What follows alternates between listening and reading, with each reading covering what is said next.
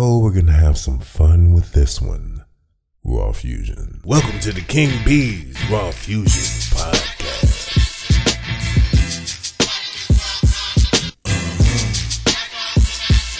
Yeah. It's been a long time. I should have left you without a strong show to flip to. Now think of how many week shows you slept through. Time's up. I'm about to bless you with another season, another reason to cut on the TV and start the cheesing. To get up on the phone and go call your friends and let them know the King B's Raw Fusion begins. Sit on back and enjoy yourself. I'll be your company, baby. If you need a little help, I took off for a while to revise the plan. Got my focus on so I can check out the scam and open up my team. Eliminate the fake and went and got me a beat from Bobby Drake. And now I'm back and it's better than you ever saw. But enough talk, let's get raw. A typical night at the clubs. Let's get raw. You don't want to fall in love. Let's get raw. You got the fusion in your blood. Let's get raw. And to my ladies and my thugs. Let's get raw. And to the haters on the scene. Let's get raw. Don't be mad cause we got green. Let's get raw. You should be trying to make the team. Let's get raw. Cause we taking everything. Let's get raw. Raw Fusion. Yo, what's up, ladies and gentlemen? King B right here. You know what this is. This is Raw Fusion. I got a very, very special guest here today. She is a comedian on the rise, and in a very short amount of time, she has made a staple in comedy, not just Chicago comedy, but she's moving around as well. But she is from the crib, and someone that I believe is going to do really, really big things, bigger than she's already done, and she's just getting started. Ladies and gentlemen, welcome to Raw Fusion, Tiny Thickums. What's up? Hey, motherfucker. That's funny. I texted her one day, hey, motherfucker, and I realized that she's the only one that's going to allow you to use that, herself to use that shit. It's not going to work on her, so it's all good. How you doing today? I'm good. How are you? I'm good. Back doing our thing here at Raw Fusion. So listen, tell me what was it that made you actually want to do this comedy thing? I was always funny. In 8th grade, I won the Best Sense of Humor award. They actually had that as an award? Seriously? Yeah, I got an award for Best Sense of Humor. Not class clown. Best Sense of Humor. So when I was in 8th grade, I always been funny. Mm-hmm. My friends motivated me to do comedy because I was going to comedy clubs when I turned 21. Then I said, when I turned 25, I just said, fuck it. I'm about to do it. Okay. See, about, 3 years 4 years in the game? 3 yeah, years? Almost. 3 years. 3.5. It's about to be 4 this year. So you about to move out of the rookie phase. What have you seen thus far in the comedy world that's interesting to you, that you may not have thought it was the reality until you actually got into it? A dog-eat-dog world. That was interesting. Everybody trying to strive for the top. And it's like, it's competition. But the fun thing is, I never looked at it as competition. I'm like, if you're funny, you're funny. But I guess when it comes down to the experiences that people have, and I was just grateful for my experience and the opportunities that came my way. But I'm the type of person that work hard for where I want to go towards. So I have a lot of ambition. Get it right. Ambition. I can't talk. So do you feel like that's because of you being a woman? Do you think there's any difference? Is it because of being a woman in comedy that you're seeing it from that lens, or is it just that way universally? Or do you see any difference between female comics and male comics in their journey? Oh yeah, it's most definitely it's a man world. Mad James Brown came out with that song. But it wouldn't be nothing. We wouldn't be nothing without us. But at the same time, when it comes down to comedy, it's like, at the end of the day, women, we are winning. We are showing men like, hey, you can't fuck with us. We top dog just like y'all. So we became so powerful within ourselves and making sure we are funny and we can kill stages just how We can do it just like you men can. But when men do comedy, it could be bashing women. Well, now you don't see that some comics, female comics, kind of bash men as well. Yeah. I seen your routine. You got a little portion in there. You know what I'm saying? That's kind of, I ain't gonna tell the joke, but you got to go see her to see it. I do think that you show a lot of love to men, but you got your little, thingamajigs up in there. Yeah, little dicks. Get your little dick ass away from me. Yeah, I got to talk about that little dick. Little dick got the big confidence, the biggest confidence. Oh, I don't like little dicks. Little dicks, they the ones that be saying, hey, they the one that be saying, your pussy is loose. No, your dick is too small.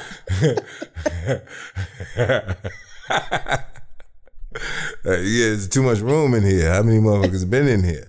You should get some more whip. Go get that pill. Go get your Bluetooth.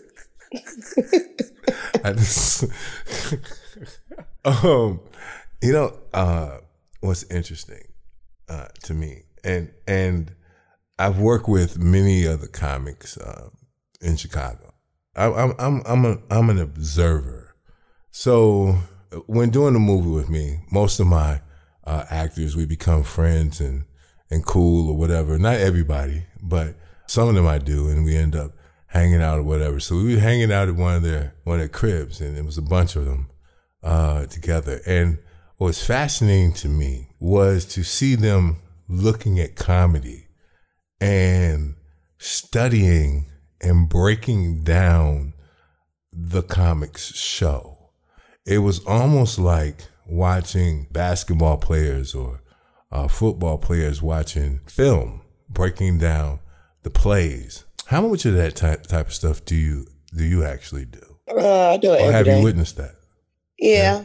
I look at when I go to open mics, go to shows, I pay attention, close attention, how they work a joke, how they do callbacks, for I could be better as a host and a comedian. And I be doing a few little writing sessions with a couple of comedians also. Okay. What do those look like? It's beautiful. It's helpful. Mm-hmm. It's very helpful for me to be so young in the game, and for me just to, I'm really just building my craft. So I could be great when it comes down to the 10-year mark, the 5-year mark. Mm-hmm. So I learn every day. That's why I go out every day. I love comedy. I love live comedy. Yeah. You love live comedy. Mm-hmm. Are you not so much of a fan of scripted comedy? It has to be interesting, because I ain't gonna lie, when I watch comedy series on TV, I fall asleep. Not that they boring, it's just I go to sleep because I'm at home, probably. I'm gonna leave that one alone. Oh, what I find interesting, and actually a running theme, people don't realize how much we end up studying the craft that we're in. I've got literally 22 years in the business, and I still study film. There's some films that I've watched at least 100 times, and it sounds excessive, but when I watch a film, especially one that I like, or even films that I don't like, and that's one of the things as well. I will watch a film that I hate, and it's annoying the shit out of me, and I'm not too sure why I don't like it, and so I had to figure out why I don't like it. And I'm the type of person that I can learn something from anyone, even if it's what not to do, right? So I'm actually studying film, not only the ones that I like, and I'm not going to watch one that I don't like 100 times. No, that's torture. But during the course of it, I'm literally looking at the shit that I don't like and making mental notes, so that at some point it's like a muscle memory. So when I get to editing, I know how long a scene should last. And it comes down to frames sometimes. I'm counting it like, okay, all right, stop. You know what I mean? And I think that the more you study your craft, the more that becomes easier to do. People who feel like and here's the thing, I think I'm moderately funny, all right? Yeah. Moderately funny. I have too much respect for comedians and the comedians that I work with and seen and supported and gone to their shows and everything to assume that just because I'm funny on days, I'm funny on days. You know what I'm saying? One day, I might have the juice this one, I'm funny. Next day, completely suck. Like nothing. Shut up. I don't even like the shit I'm saying. Like that was terrible.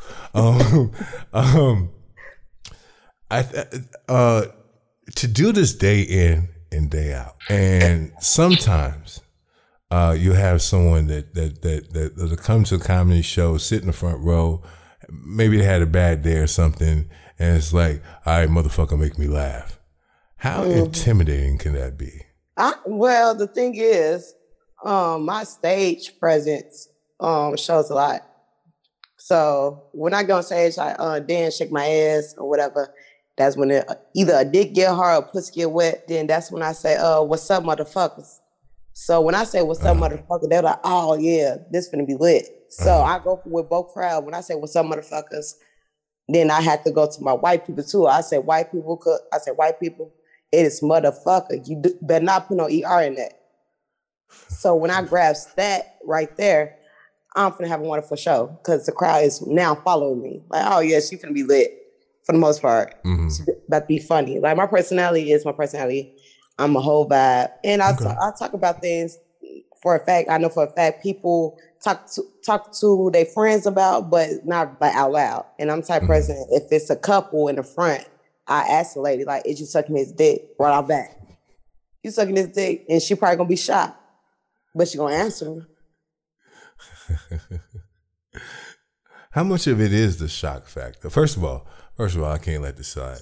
She does have an ass. Thickums is a very good definition of what she truly is, and then she's low. She's a low rider. She's low to the ground. But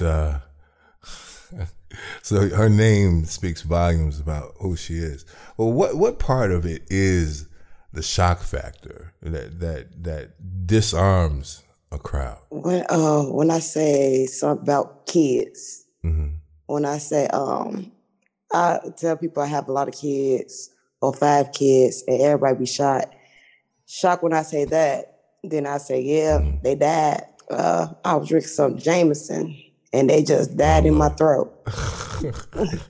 Leave no child left behind. So, I know for a fact a lot of people do swallow kids for the most part, but people can be like, yeah, I swallow kids. I'm the person like, yeah, I swallow all them motherfuckers. And I'll take a shot of Jameson to kill them motherfuckers too.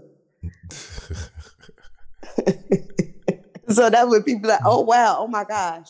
Like she just said that. I said I be drunk as fuck. Drunk as fuck killing all them kids. You know what I'm saying? Drunk as fuck killing all the kids. All the kids gotta go.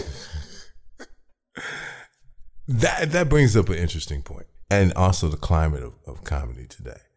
When we talk about the shock factor of comedy and even the movement to be more PC or whatever, or what comics can't say anymore. It seems to me as if a lot of the more successful comics, they take bad situations and they make light of it, right?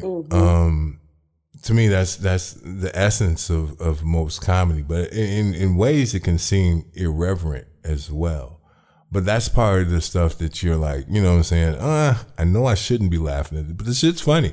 I should not be laughing at this shit. You feel a certain way about yourself because this shit is not supposed to be funny, but it is. During this new climate, how difficult is it to navigate this new space, this cancel culture space? Well, I don't feel like when it comes to cancel, I don't feel like I would be canceled because I put myself in a lane as a raunchy comedian. So if I ever get canceled, I'm like, it'd be canceled off bullshit, off the truth of people that swallow kids. But I'm the motivational. I feel like I'm a motivational speaker when it comes down to that. So when it comes down to sexual activities, like a lot of people do not talk about it, but I am very open, free-spirited wise for people to be comfortable, come to me, talk to me about sexual activities or anything like that. And I make I make it as a joke and just put it all in one. Like, okay, I got that from that. I can put that as a joke because it'd be funny.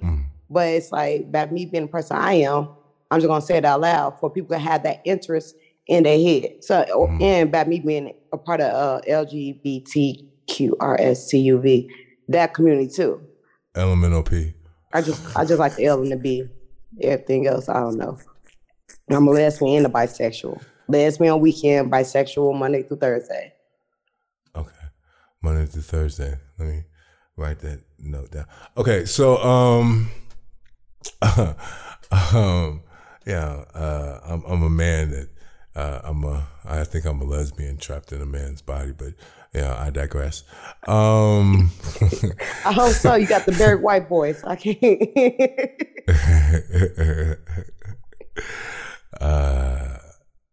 I'm gonna leave that right there.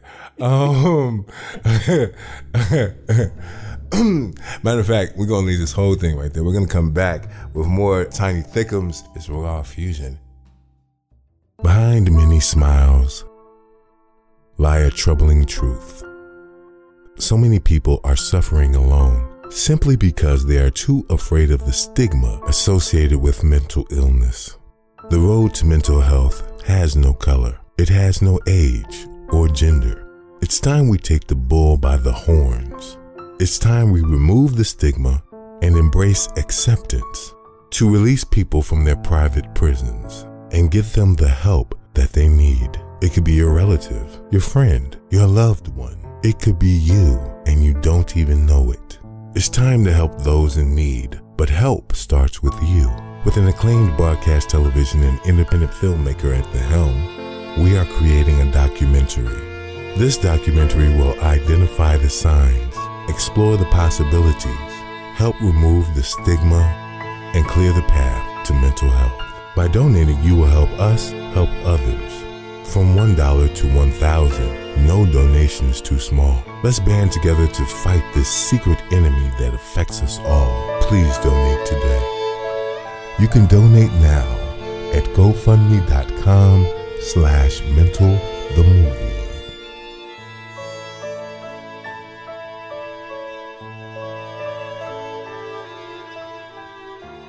Raw Fusion. All right, ladies and gentlemen, we're back with more Tiny Thickums right here. It's Raw Fusion.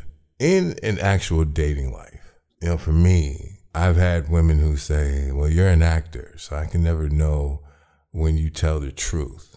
And I tell them, this is my business, and if you want me to act, you're going to need a script and a check. Otherwise, you're getting the real shit from me because you're not paying me to act. But some people have that apprehension.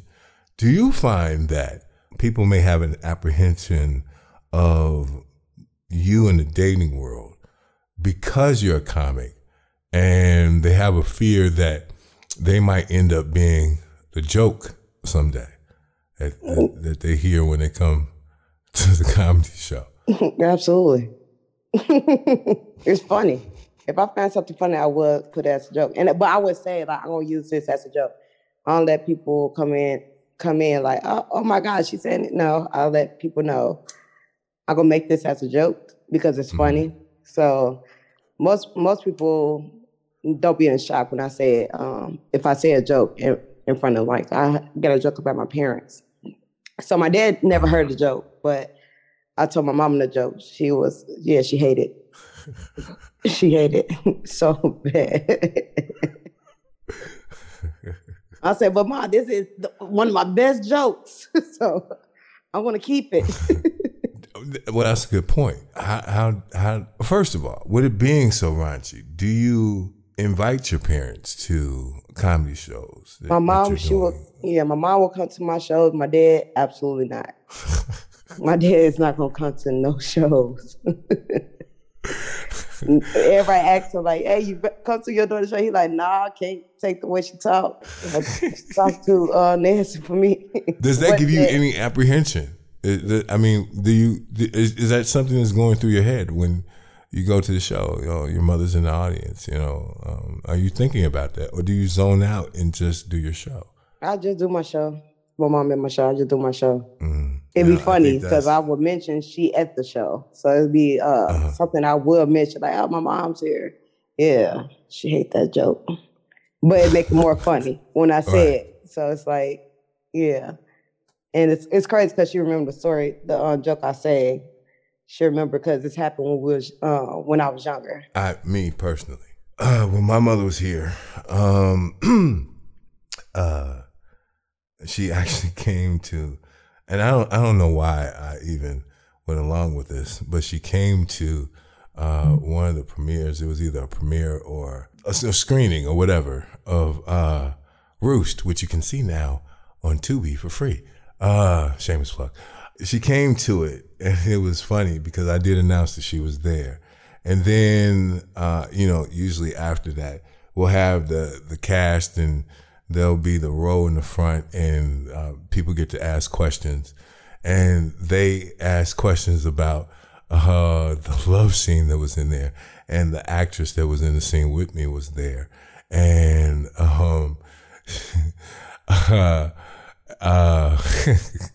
you had a sex scene? Yeah. Pretty much all of my movies have a sex scene in it, which again is very uncomfortable when you know that your parent is in the audience.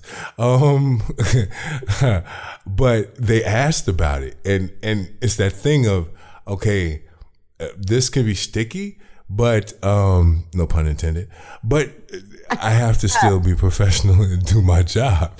And so they're asking about this love scene, and there was a certain comment, and I just felt, and it even got to the point where one of the people on stage was like, didn't he just say his mother's in the audience? What are y'all asking?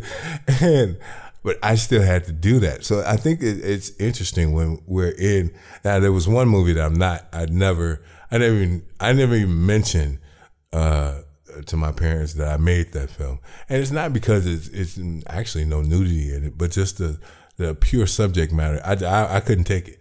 That's just something, because it was revolved around love and relationships and sex, and that was the entire film is about that. So that one I wasn't gonna go for, but something like Roost, which is more gangster, but although it does have a sex scene in it, I don't know why, but it was cool. I never asked any more questions about it.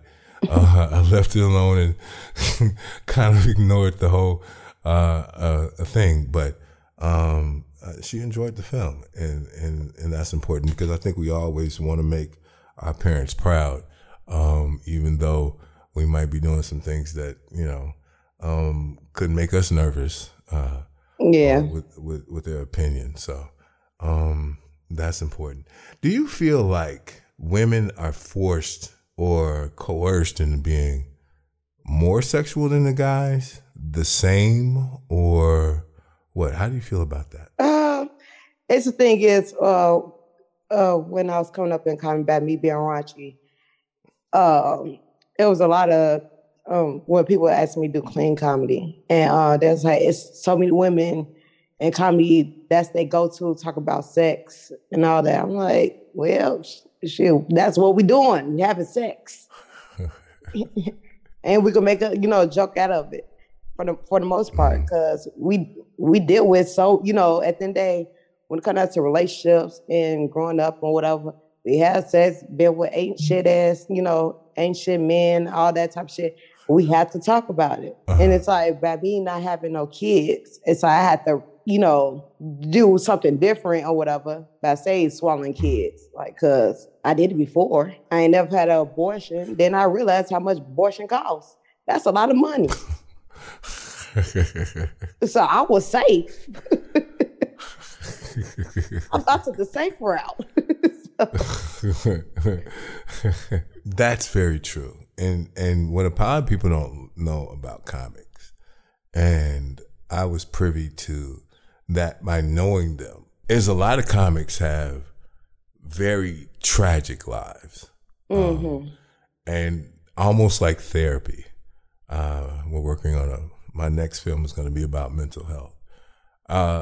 For them, what I've heard is that the comedy is actually like therapy, that they can take very tragic situations and make light of it. in their own lives, right? And it's almost to the point where it is therapy because, again, it's so tragic that if they didn't make light of it and find a way to get satisfaction from the reaction of the crowd to their jokes, they probably would be in a mental institution or, having to do something. Is that something that you find as well? Yeah. Comedy is therapy.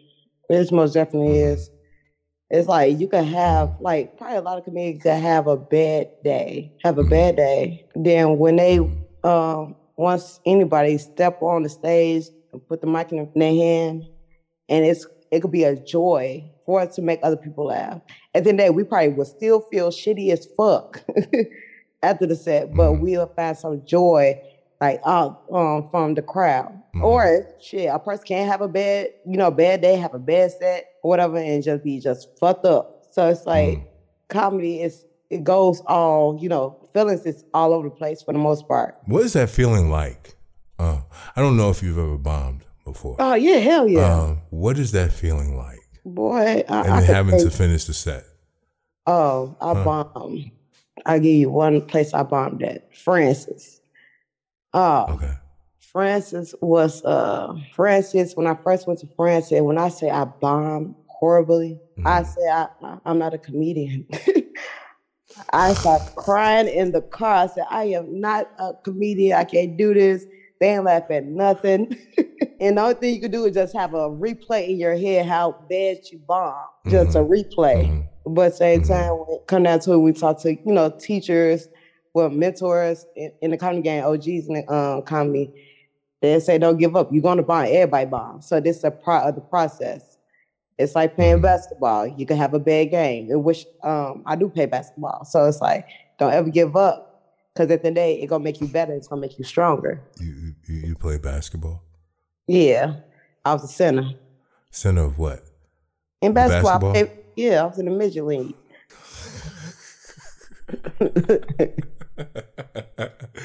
Because you're like 4 foot nothing. I don't know feet, sir. You're the Spud Webb of women's basketball. Is that what it is? Yeah. No. No. Oh, okay. Shout out to Marlon Mitchell over at Francis. Marlon. Good brother. We gotta do something sooner or later. And I actually I need to figure out. Last time I saw him, he was like, "Man, you gotta use the situation, man." And I just haven't figured out. I'm the type of person to make a phone call once I've got a really good plan. I'm not just gonna, just use it for no reason. But we did shoot there when we had Damon Williams, who interviewed Brian, the Wildcat Smith. Both of those are good friends of mine. And also in the movie Hate Love, which you can also see on Tubi for free right now, streaming on Tubi. We're gonna come right back. We're gonna take another break for these messages because we got to pay some bills around this motherfucker. But we will be back with more Tiny Thickums right here on Raw Fusion.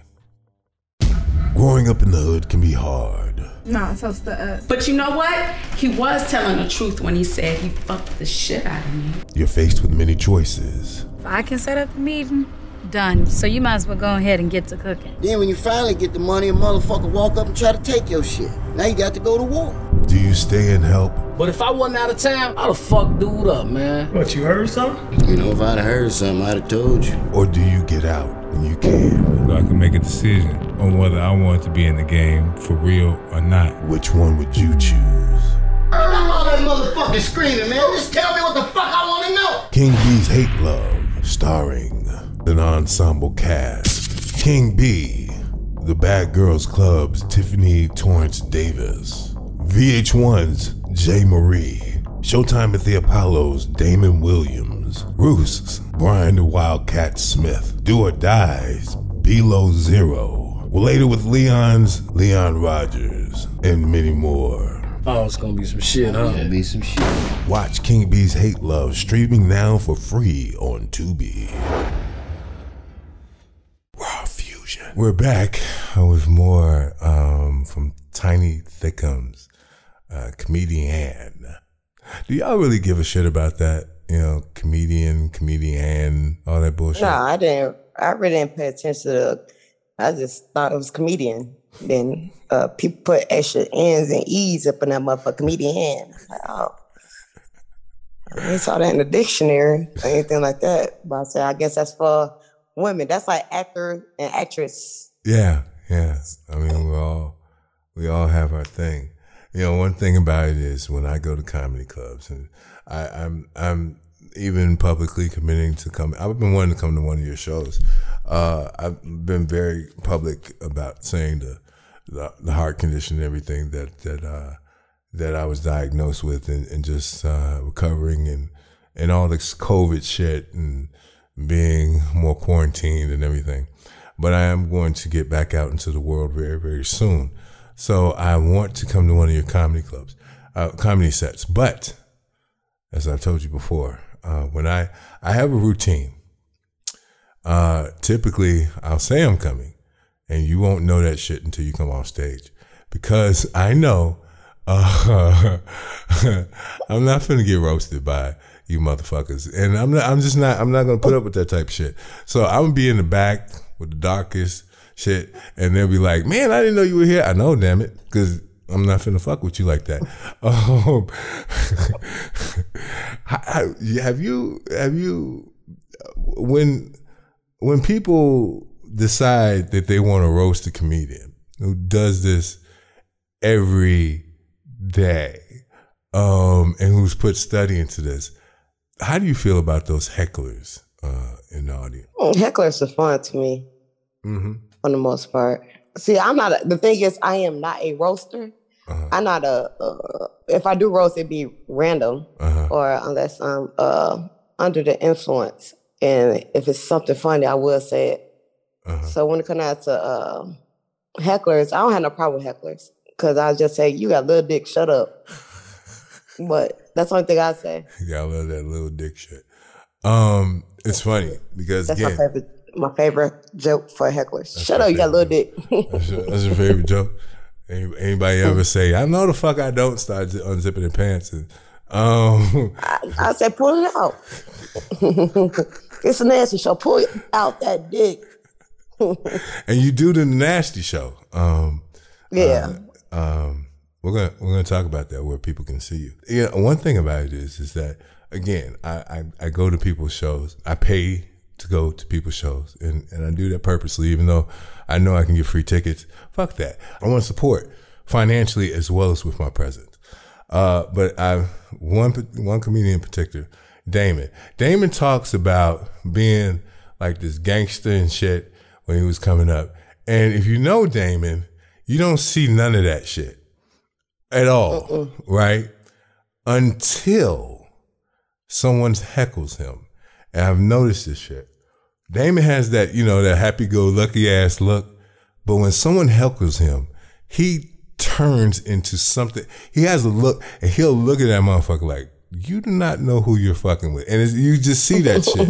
And it's like he almost wants to go back into being Damon Williams.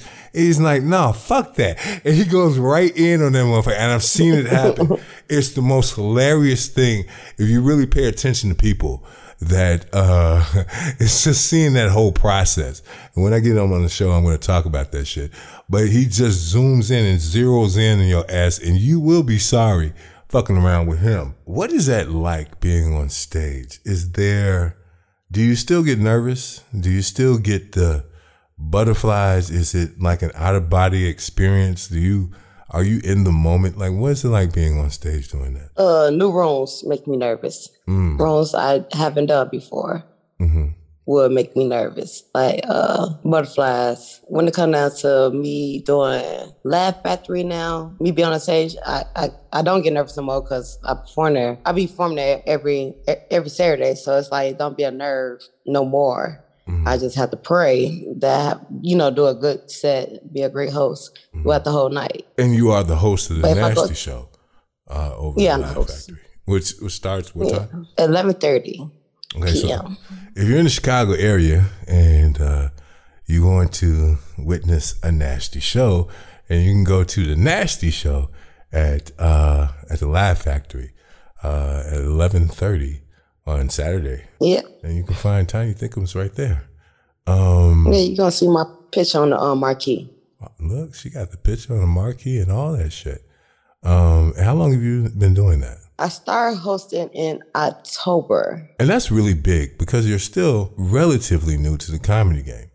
Yeah. I think when I started checking you out, and I told you this, I just thought you were hot. And so I was like, oh shit. And then I found out that you were a comic. And so I said, well, let me see what this is about. And I will say that I've been thoroughly entertained from afar by what you're doing. And a lot of people have been doing this for years and years and years and don't get an opportunity to have their own room. So that kudos to you and the hard work that you put in to do that. And people don't realize that this shit is really work. It seems easy. It seems fun. Yeah. I'm pretty sure it is. Yeah, people think comedy is like a fun activity. Like, a lot of people think it's so fun. A lot of people think because they funny on the street, they could do stage. I say it's a different feel. Yeah. Yeah. It's so different. Yeah. I say you can make 5 people out compared to, so I could sell out the show 300 people. I say you can't make all 300 people laugh. Mm-hmm. I say it's hard work. You have to have a structure when it comes down to comedy. I realized what it was. Again, at some point, just to scratch that off the list, my intention is to do an open mic one night only, and somewhere where I don't know anyone, which is very hard because I know many comedians in the game in Chicago. It might be out of town somewhere. And if I do well, great, I'm gonna leave it there. If I bomb, none of you motherfuckers gonna know. So don't give a shit. But I'm gonna do it one time. And the funniest thing, when I decided I wanted to do that, I was at the open mic. I'm not the fuck going up there. And that's when you realize the shit. Like when you say, okay, this is something I'm gonna do. And then you start to realize how serious it actually is until you put yourself in that situation. And I visually put myself in the situation and say, hell no. And I'm someone who likes challenges most of the time. That shit, no. And it's definitely going to be around people who may never see me again. And it could be like in some hick town where no one will probably ever watch any of my movies, don't know who the fuck I am, you know what I'm saying? Because I don't want anybody saying, I saw your movie, but I just happened to be in the club one night and you sucked. I don't need that shit in my life. I found it interesting when you were saying that new rooms make you nervous. How is it to go into a new room and have to quickly, because I've heard of different comics having to basically read the crowd early, right? Yeah, you gotta do your walkarounds. Okay. Yeah, look at everything.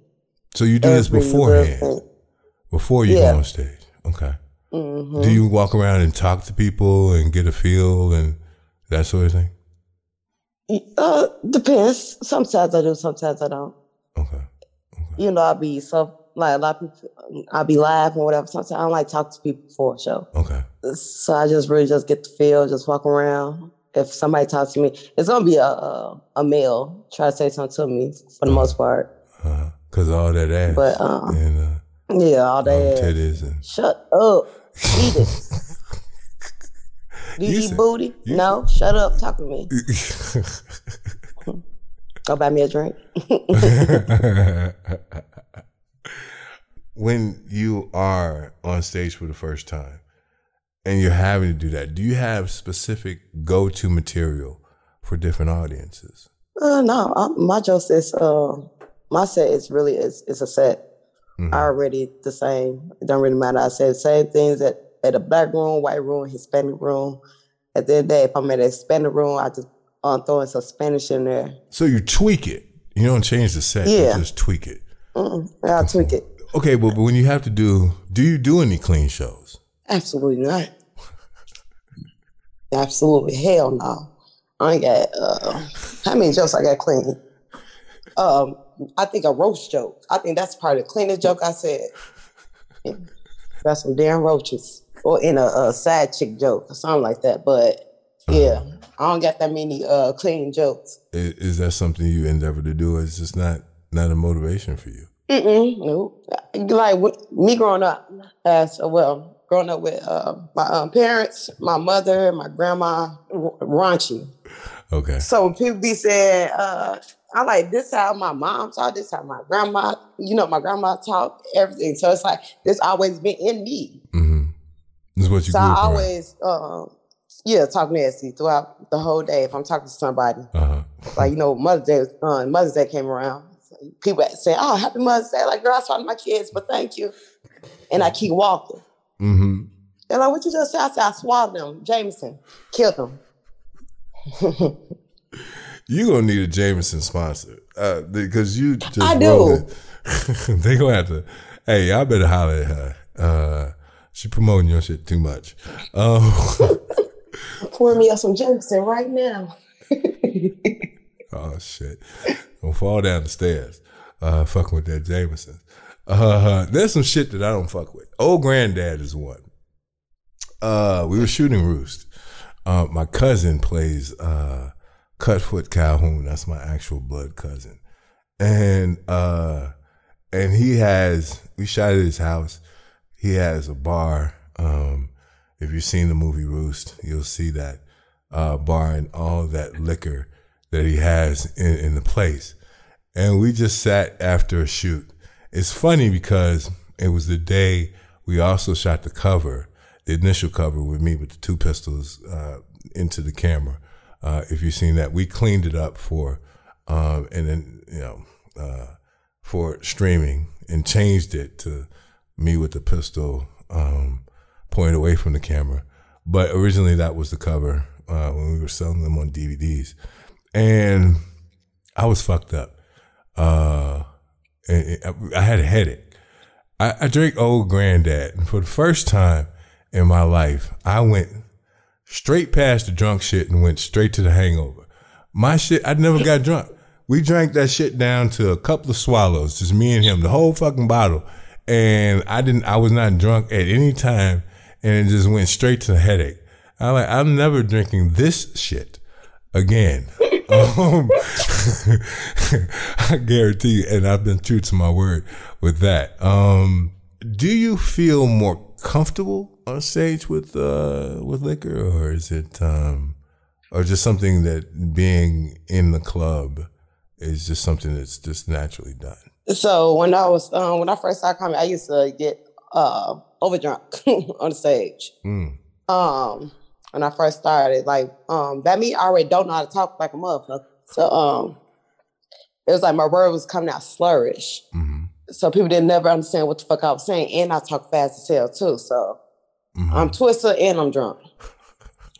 So now when I do shows, now that I do a show, I will have a drink, just sip on something before I get on stage or whatever. So I have better control of my drinking now. So it's like, don't get fucked up before you get on stage now. You know, I feel like, because I also do photography as well, and I found that it's easier for me sometimes to have a drink. I ain't smoking no weed because everything's. Oh yeah, I can't unless it's a weed show. But yeah, me smoking weed before a show, yeah, my jokes is gonna be gone. When I say gone, that shit vanished. Like I don't say what's up, motherfucker. How the fuck I forget to say what's up, motherfucker? And my first thing would be like, I'm high as hell. I forgot all my jokes. And as you hear the bottle popping, you know, you're probably gonna get drunk right now. I heard it. Yeah, I hear all that shit. What's funny to me, there are some comedians that knowing them and calling them, for me, is problematic. And some not. And the reason being is, I always feel like I'm a test audience with some comedians. And, you know, it's like, it's like they're trying new material out on me. Hey, motherfucker, listen, I called to talk to you. not for your fucking jokes. You know what I'm saying? If I want to see your fucking show, I'll come see you on stage. It's also other radio personalities. It's hilarious. Some of them, again, you talk to them, it's regular shit.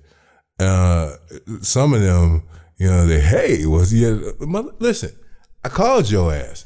I don't want to hear this shit. You're not on the radio right now. Stop this shit. It's doing too much.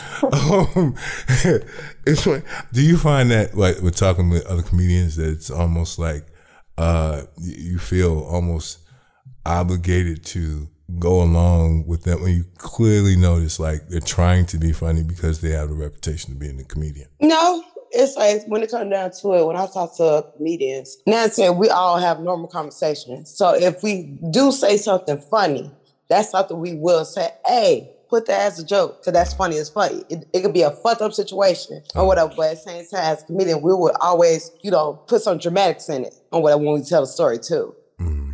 So it's like, at the end of the day, it's like, I could really say a story that happened to me today. I'm walking to the store or whatever. So this guy, he beeped his horn at me. And I said, I ain't no hoe no more. And I'm not on Cicero. So he had got out the car or whatever. And he started talking, but his teeth was rotten. What? Rotten. Like he had wood. Oh, teeth. rotten. I thought you said watching. Rotten. I was like, no, rotten. Okay. It was horrible. He said, can I talk to you? I'm like,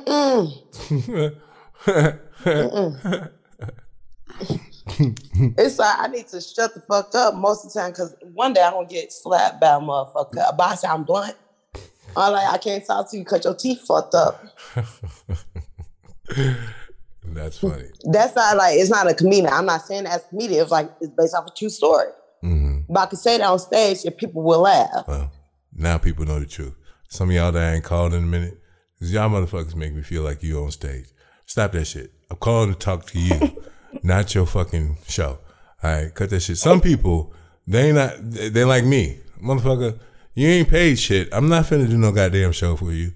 And that's what's cool, because I'm talking to you. But some people, they don't turn that shit off at all. And then there's some people like, I'm not gonna mention their name, but that's just how they are. They talk exactly like they sound on the radio. And I'm like, no, that's him.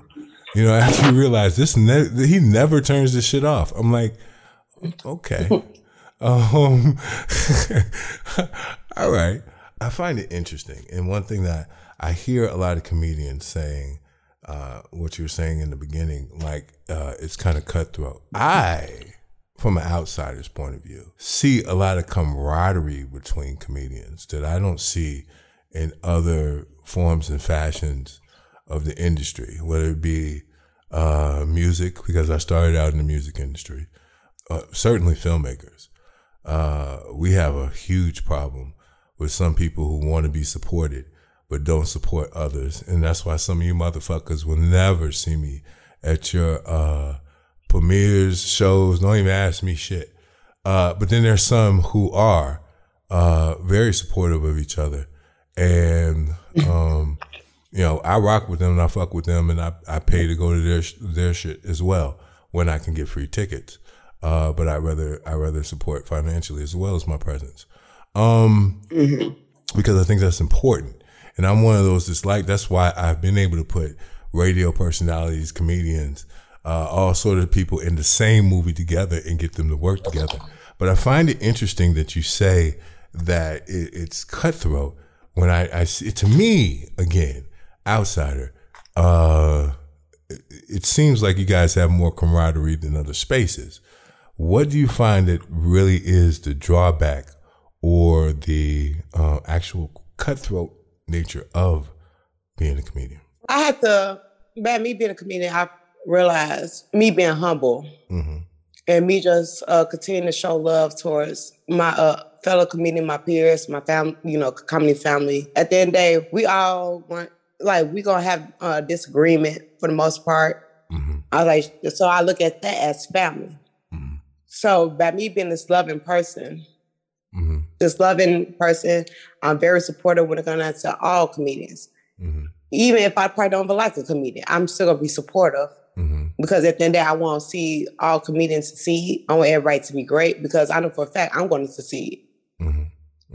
And so it really don't matter if I want to get that little back, get that little back or not. I don't care. I just know what I did when it comes down to me as a comedian by showing my support towards other people. Because at the end of the day, I love everybody. I don't hate nobody or anything like that. So I just had to realize that about my personality for the most part. Be supportive, because at the end of the day, in the long run, you will never know when you need a person. You will never know. And they fuck around to be the hottest shit in like 2 more years, and you be like, damn. You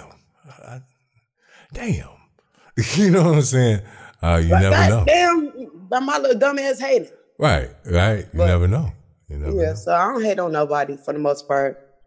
Don't hate at the end of the day. I'm just gonna be this loving, supporting ass motherfucker that I already am, because I see where my life gonna go. That's what's up. All right, so we're gonna take one more break. We're gonna come back with Tiny Thickums. It's Raw Fusion. Let's get it. Growing up in the hood can be hard. No, so but you know what? He was telling the truth when he said he fucked the shit out of me. You're faced with many choices. If I can set up a meeting, done. So you might as well go ahead and get to cooking. Then when you finally get the money, a motherfucker walk up and try to take your shit. Now you got to go to war. Do you stay and help? But if I wasn't out of town, I'd have fucked dude up, man. What, you heard something? You know, if I'd have heard something, I'd have told you. Or do you get out when you can? So I can make a decision on whether I want to be in the game for real or not. Which one would you choose? Stop all that motherfucking screaming, man. Just tell me what the fuck I want to know. King B's Hate Love, starring an ensemble cast. King B, the Bad Girls Club's Tiffany Torrance Davis. VH1's Jay Marie. Showtime at the Apollo's Damon Williams. Roosts, Brian the Wildcat Smith. Do or Dies, Below Zero. Later with Leon's Leon Rogers. And many more. Oh, it's gonna be some shit, huh? Gonna be some shit. Watch King B's Hate Love streaming now for free on Tubi.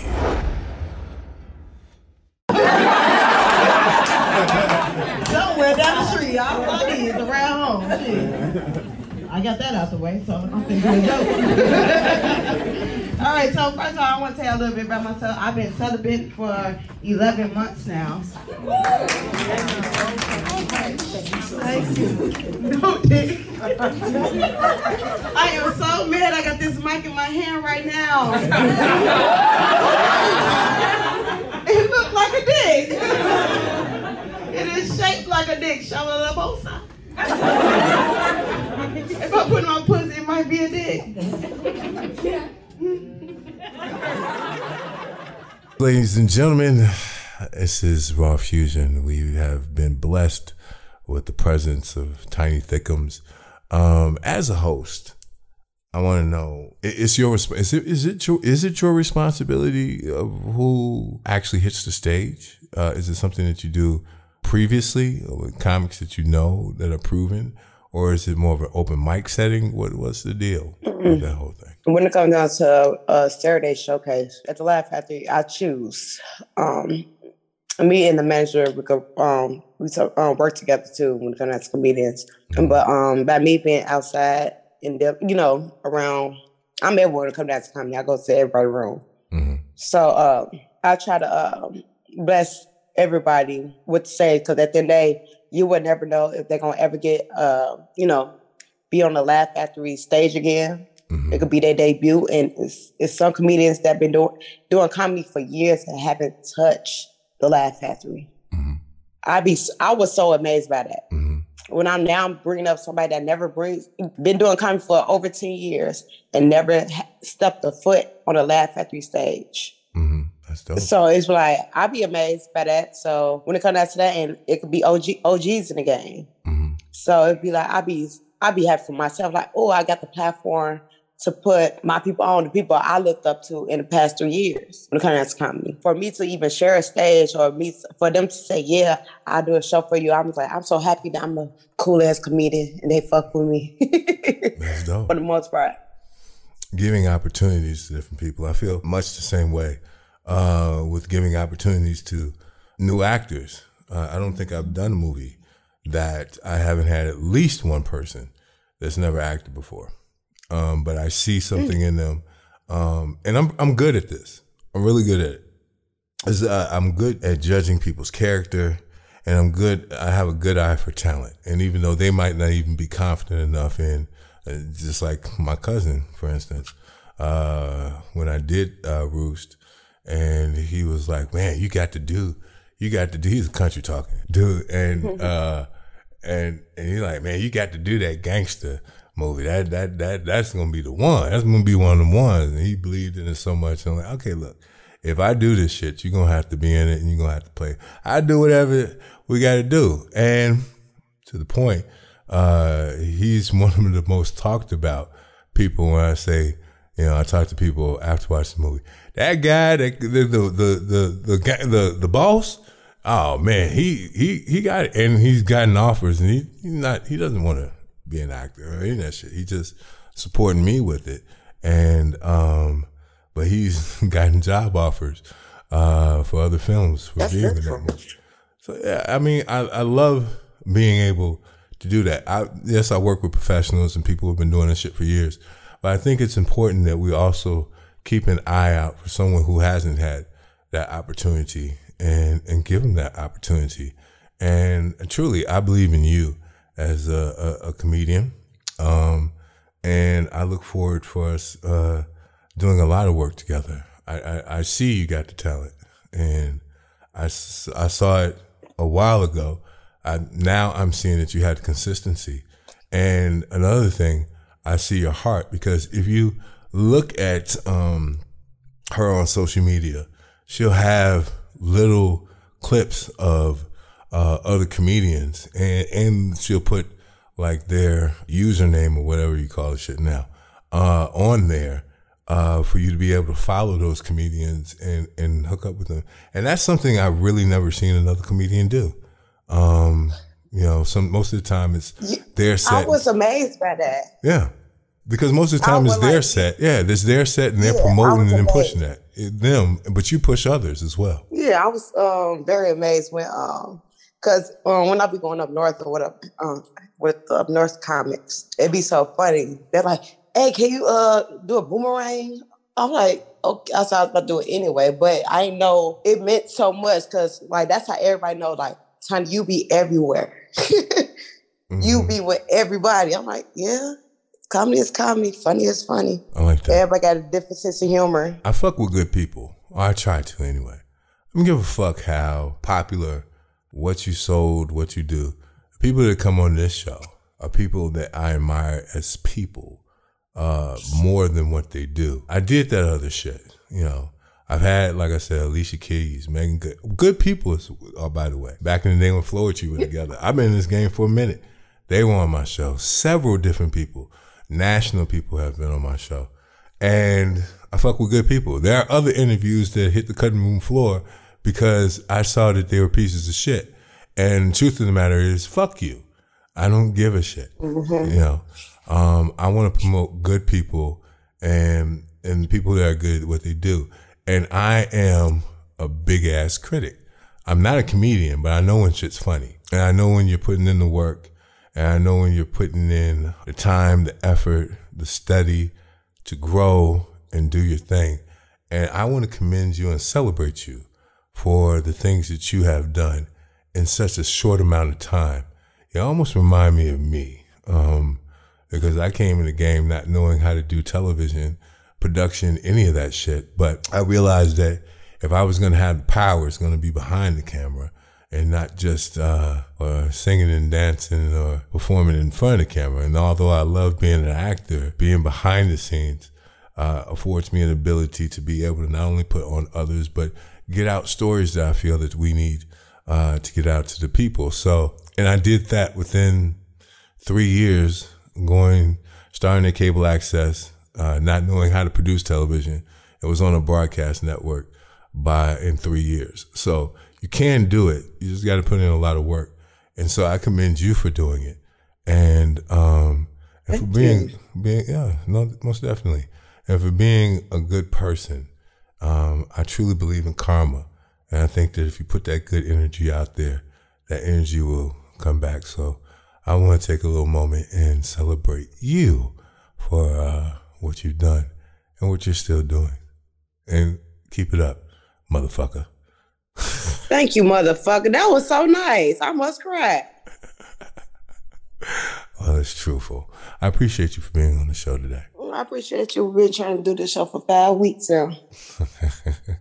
Yeah, but see, every time we get ready to do it, you start drinking that damn Jameson's and fuck up everything.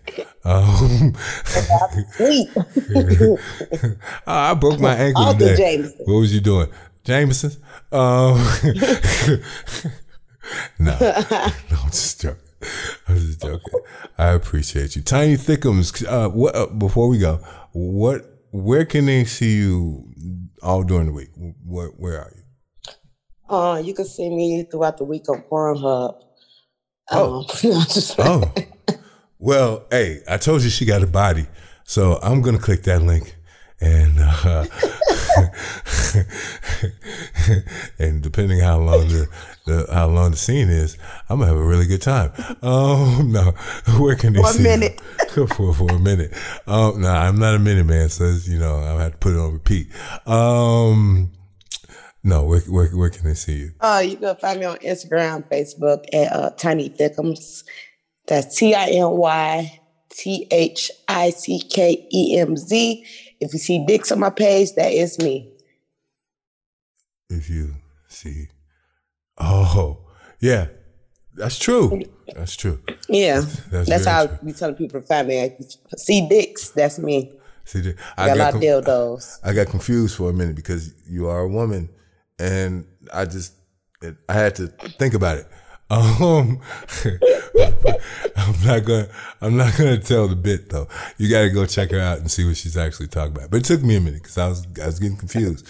I'm like, wait a minute. I know she's part of the LGBT LMNOP, but I'm pretty sure she was born a woman. So when you see that, I had to think about it. Great, check her out. It's Tiny Thickums right here, Raw Fusion. It's time to talk some shit with King B on the King B's Raw Fusion podcast. Brought to you by King B's Hate Love, now streaming for free on Tubi.